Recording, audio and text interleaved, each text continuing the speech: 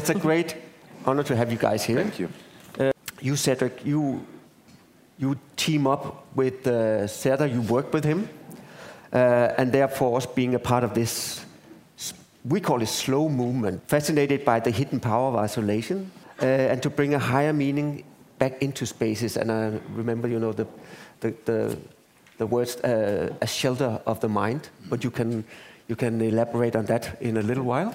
So, Serdar, after 12 years, you were Chief Operating Officer at Design Hotels, but you started the slow movement together with Klaus Sendlinger, as many of you probably know. Yeah. And Serdar, you are the CEO of Slow. Slow is a community of designers, farmers, writers, artists, and architects, and creative minds whose work engages with slowness towards a resetting of values in hospitality and beyond. So what is silence? And where can we find silence? Silence, or why is a still mind actually more important today than ever before? So with Studio Corkinho, we are a creative studio working on perception and on a new way to explore a new way to travel inward. And for doing this, we have built our multidisciplinary studio on 3 pillars. We design objects, most of them are objects of rituals. We design spaces that are connected to the hospitality of silent architecture.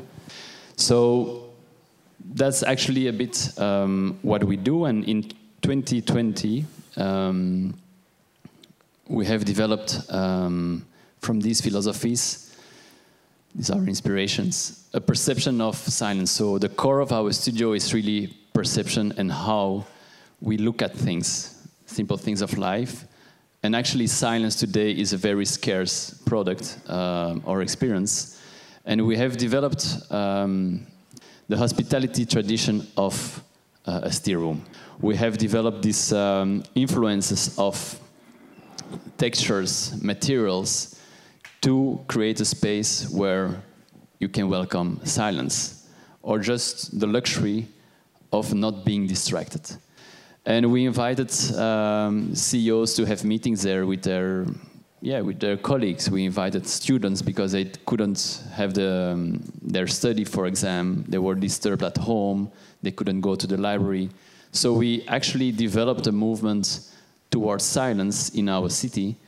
And this is what actually have been the core of our studio. Furthermore, we have then developed several scenarios to propose ritualized experiences to clients.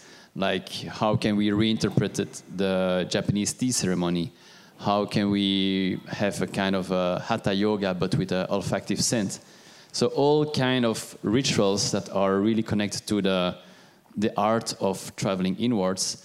We have developed this with several clients, like you see here, from a floor plan, and having a kind of design manifesto on materials, on the way how to shape space to create stillness and silent atmospheres. I joined the company officially in April 2020, which was like, this kickoff of a, period of confusion in our lives of travel and hospitality with the pandemic. And so many of these values that I believe we are representing with Slow have been seeing an accelerated demand throughout the last 3 years.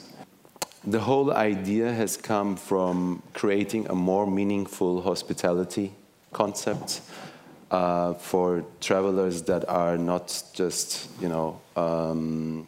looking for spaces of fun, which doesn't mean we're not fun, but also of learning how to live a better life, a healthier, a happier, and ultimately a wealthier life. It was a lot about design at some point and architecture, but how do you find meaning in that? That's more in the aesthetics. And it continued with topics around sustainability.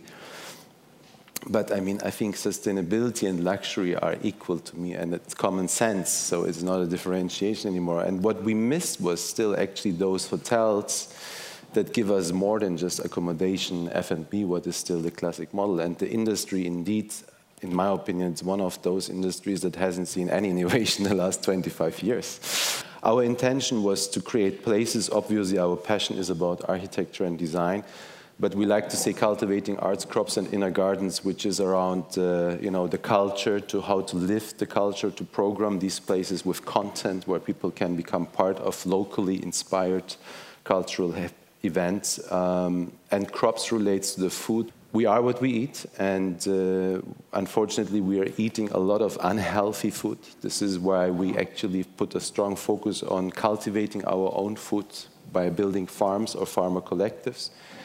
And inner gardens is indeed our personal well-being, biological and mental. So these are the pillars of the program that we create, and every of these places finds its inspiration through the cultural and the natural context of its location. So every place has its own identity. There is no replication. We indeed work with different partners in architecture and design, in programming, in everything. And trying to create places that have a meaning and allow people to explore, that are looking for a purpose in their travel. What we enjoy a lot is the development process as much as hopefully the future operations, where we work with different artisans, craftsmen, and of course designers like Cedric, that we have been thinking of what is the health cloister of the future. This was our first project. And came up here. I would like to ask a question, because Serdar, what does it mean for me as a guest? Because it sounds so nice and interesting, and also like it's a new way of living, or you want to educate us to live a more authentic life. So can I book myself in as a normal hotel guest, and what will I get? Well, yes, of course. I mean, you can. I mean, there is a filter in hospitality, right, for the guests, and the filters work very simple. You can go from the must to the niche. So it is a target group specific business, so I wouldn't say it's for everyone.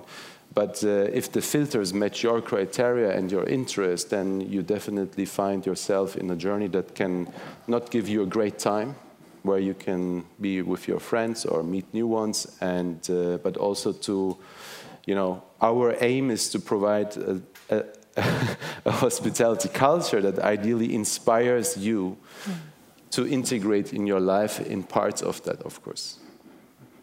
How does this concept differentiate from, for the past 20 years you would have a lot of yoga, mindfulness and wellness concepts popping up all over the world, but how is your concept different?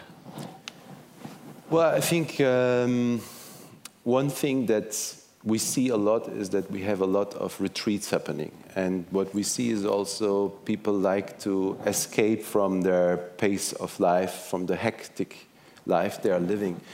But those escapes usually end up being to recharge and go back in the same pace or the same hectic life. So, I mean, what we really try to achieve by working with the right contributors and collaborators is to teach people how they can actually have a better integrated life, how they can have a more balanced life, a healthier life. And I think there is lots of things that are still in the process of being redeveloped into, really lived on a daily basis. We talk a lot about it. Everyone talks a lot about it.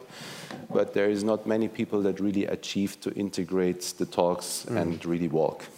And that's what we want to help with. Yeah. It's probably more costly to develop a slow project, and you're integrating also Cedric with all of your beautiful ideas.